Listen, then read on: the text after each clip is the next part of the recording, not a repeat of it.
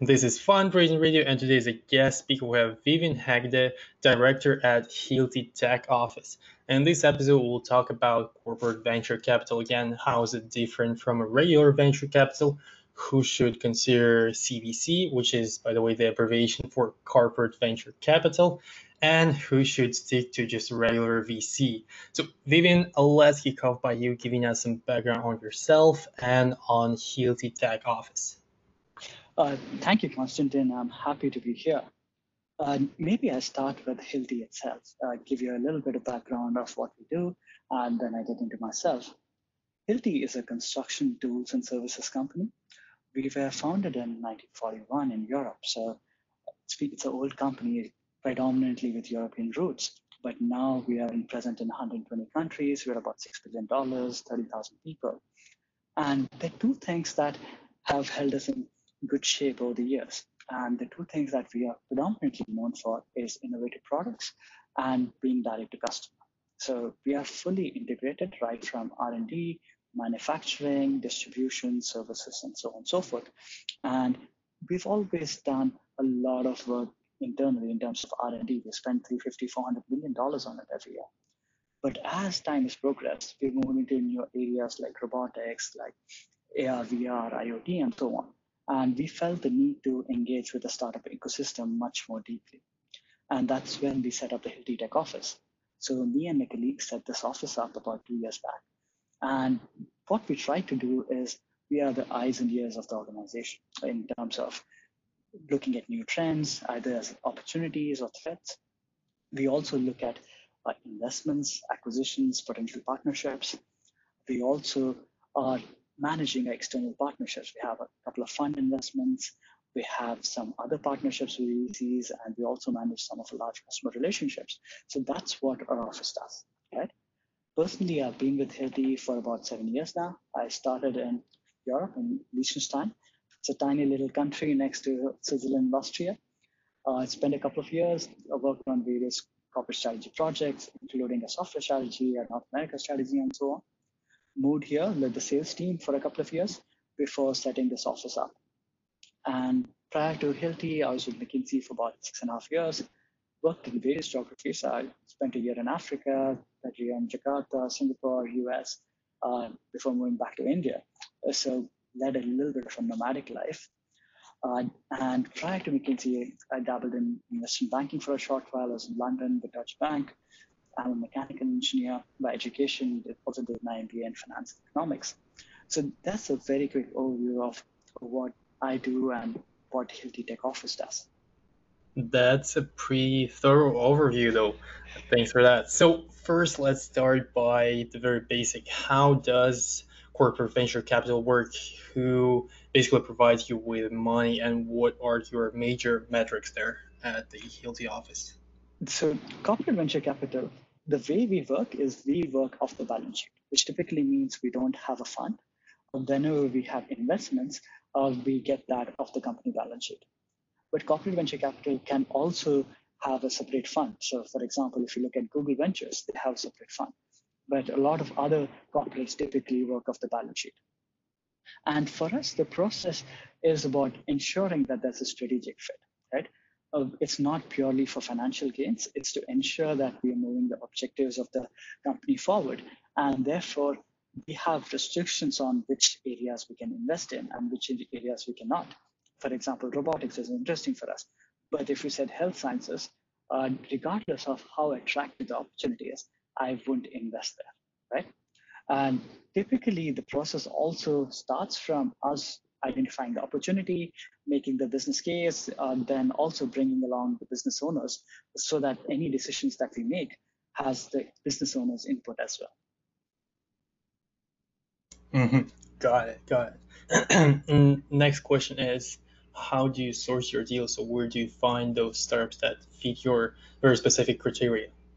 So actually, it's a very diverse set of sources that we look at. And it also changes with the period of time.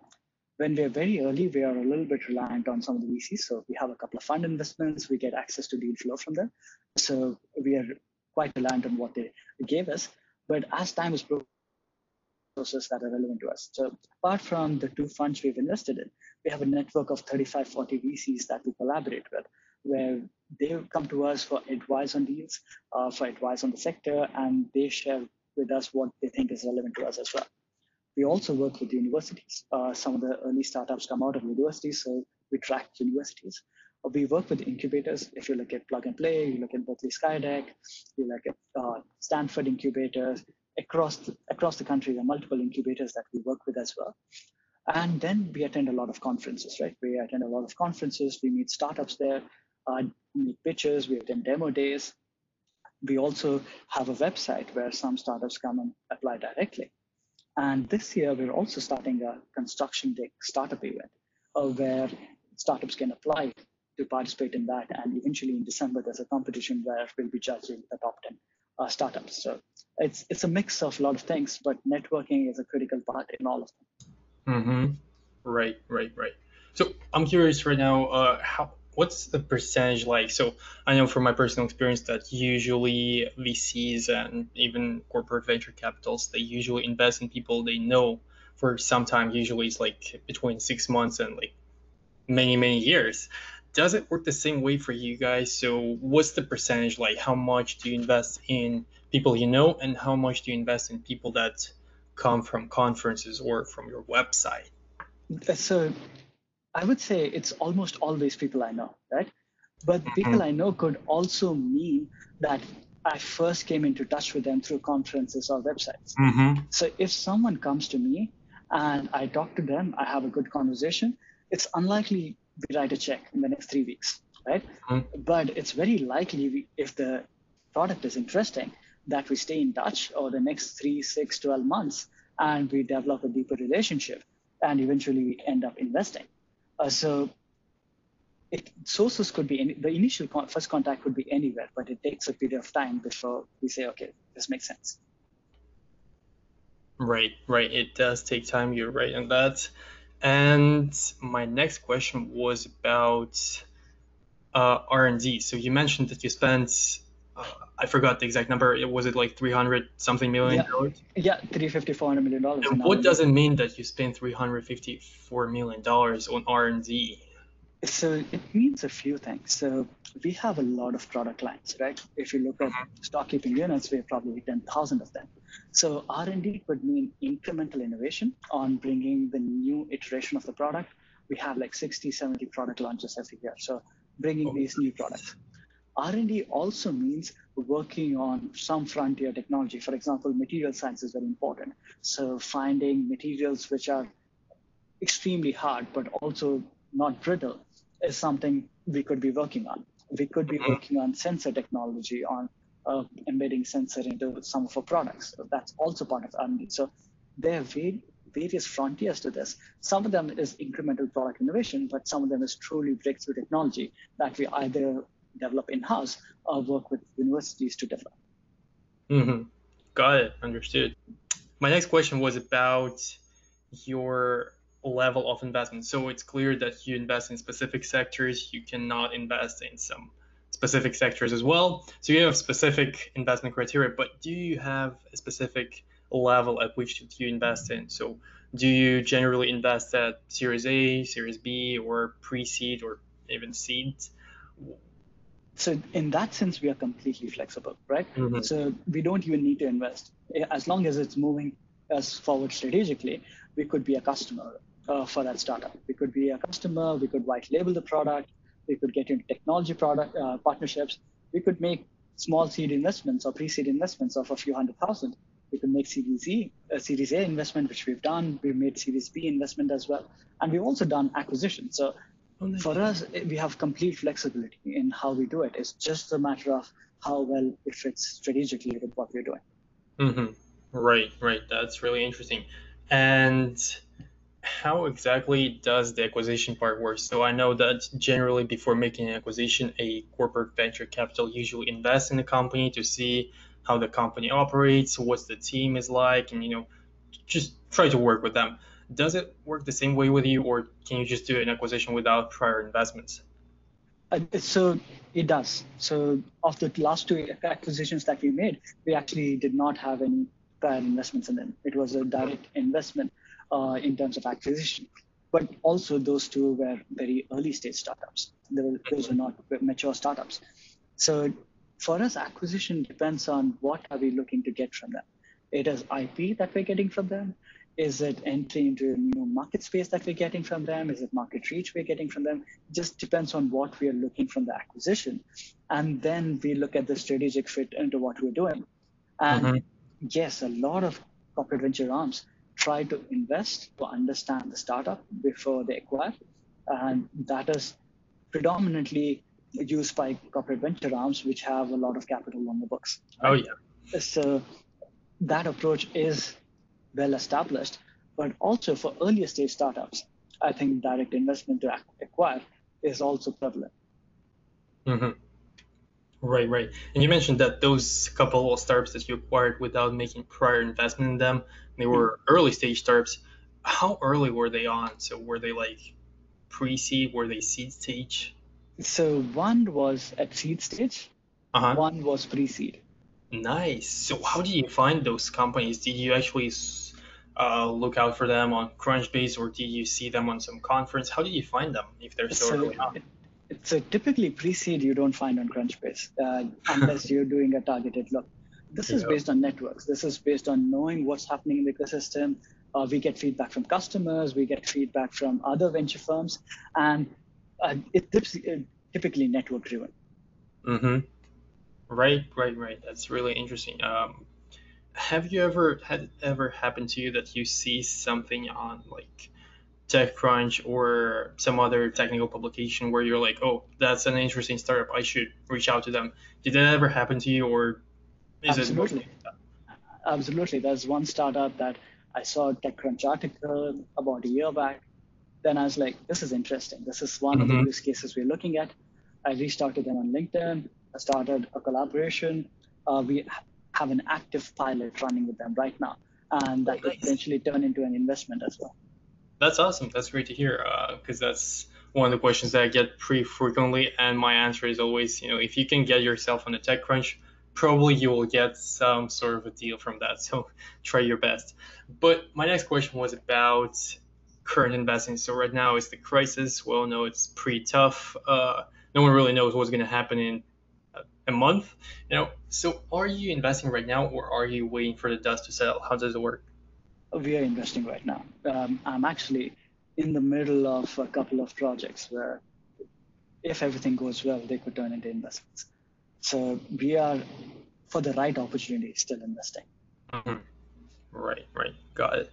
So another thing that I want to discuss in terms of reaching out to investors and growing your network is what sort of events should people attend. So I have even a specific section in my website which is called Deep Tech, and people in deep tech usually struggle in terms of finding good connections because there are not that many conferences focusing on their specific field because they're so narrow, etc. So what's your advice to those people? What's your advice to founders who are trying to find these good conferences or these good points of contacts with investors? Where should they look? So it depends on your end market. I'll give you my example on what conferences I attend. Our company works in construction, right? So typically any good construction tech conference, I would try to attend. So there are a few like Built Worlds. There's the World of Concrete, which I go to sometimes. There's Autodesk University and a few others that we try to track, but only the top few ones because there tend to be a lot of these. And then I also look at topical issues, right? For example, robotics is interesting. So Silicon Valley Robotics is a good organization up here in the North Bay. I'm a mentor there as well. So they have Bots and Beers, which happens every 2 weeks. So that gives you some exposure. TechCrunch Robotics event in Berkeley was a good event to be a part of, right? And so identify whether you're trying to target one sector or whether you're trying to target one topic. So if you think of yourself as a robotics startup, then you present in more of the robotics conferences, and then you might get traction. And it's also important to understand what stage you are in. If you're too early and you are at these conferences, when customers come to you, you don't have a product to show to them. So you won't really get the traction. You should attend the conferences when you're able to digest the next steps. Otherwise, you don't get the full benefits. of being at the conference. So there's a timing aspect as well, apart from just identifying the right conferences.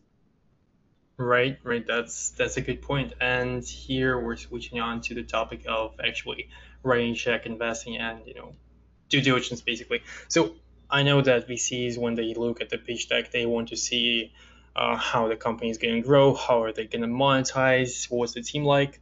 How's it different since corporate venture capitals usually look for strategic investments? What do you usually look at on the pitch deck? So the first thing I would look at the pitch deck is, why is it relevant to me, right? Mm-hmm. What is the strategic fit? And even if it's a super attractive financial proposition, if there is no strategic linkage to us, then I will not even ask for a second meeting, right? Mm-hmm. Because I'm not going to invest there if it's not strategic relevance. So that is the first thing that I would look for. The second thing I want to look for is, how do you think of collaborating, right? If I write a check, it can't just be a check. What else? Is there a technology agreement that we'll put in place? Are we getting an insight into some of the IP that you're testing right now or producing right now? Or is there a market reach collaboration opportunity that comes with it? So corporates typically also want to help the startup. So there are a lot of avenues for us to bring help, but we also want to understand why exactly we are doing this. Mm-hmm. Understood. So next that we discussed a little bit on the pitch deck, I wanted to touch on to the real means. So what are the major mistakes that you see founders do when they first meet you or when they try to present you their company? So for example, on the conference, when the founder just runs into you and he or she realizes that you are the person who might write them a check, what's the major mistake that they usually make? So I can think of two or three there, right? The first is, because startups meet so many VCs and strategics and so on, you have a standard pitch deck that you want to share with them, or a standard pitch that you want to share with them. What's important to me is it's customized. I want to be presented something that resonates with me. So at least understanding what my priorities are is important in that conversation, so that you can customize your pitch to the person you're talking to. That is something that startup founders sometimes miss, right? The Mm-hmm. second is, and this is more about a pitch deck than a conversation, it's about pitching at the right level. For example, when you talk about TAM, you could talk about, okay, it's a 6 billion market, it's an 8 billion market, and we'll get 200 million out of it. But you don't talk about the assumptions, you don't talk about any details, and it's just an assumption. That's what it Right. is. It has no backing to it. On the other hand, there's some others who go into the detailed business modeling and try to talk about, okay, 5 years down the line, I'll grow by X%. So presenting at the right level is important. You can't be too high level or too detailed, because you'll lose the Right. audience in either ways, right? And finally, the third thing is showcasing the strength of the team. See, founders have a diverse skill sets, but typically you tend to talk about the person who's in the room. You don't talk as much about the people who are outside the room, who are Right. an equally important part of the discussion, or the equally important component of making a decision to invest in that company. So I think that's a part that sometimes gets missed as well. Nice, great. And we're coming up to probably the last question of today's episode, which is a call to action. What's that one thing that you would recommend people do as soon as the episode is over? So there's one theme around which I would try to talk about. It's customers, right? The call to Mhm. action would vary slightly depending on what stage of startup you are.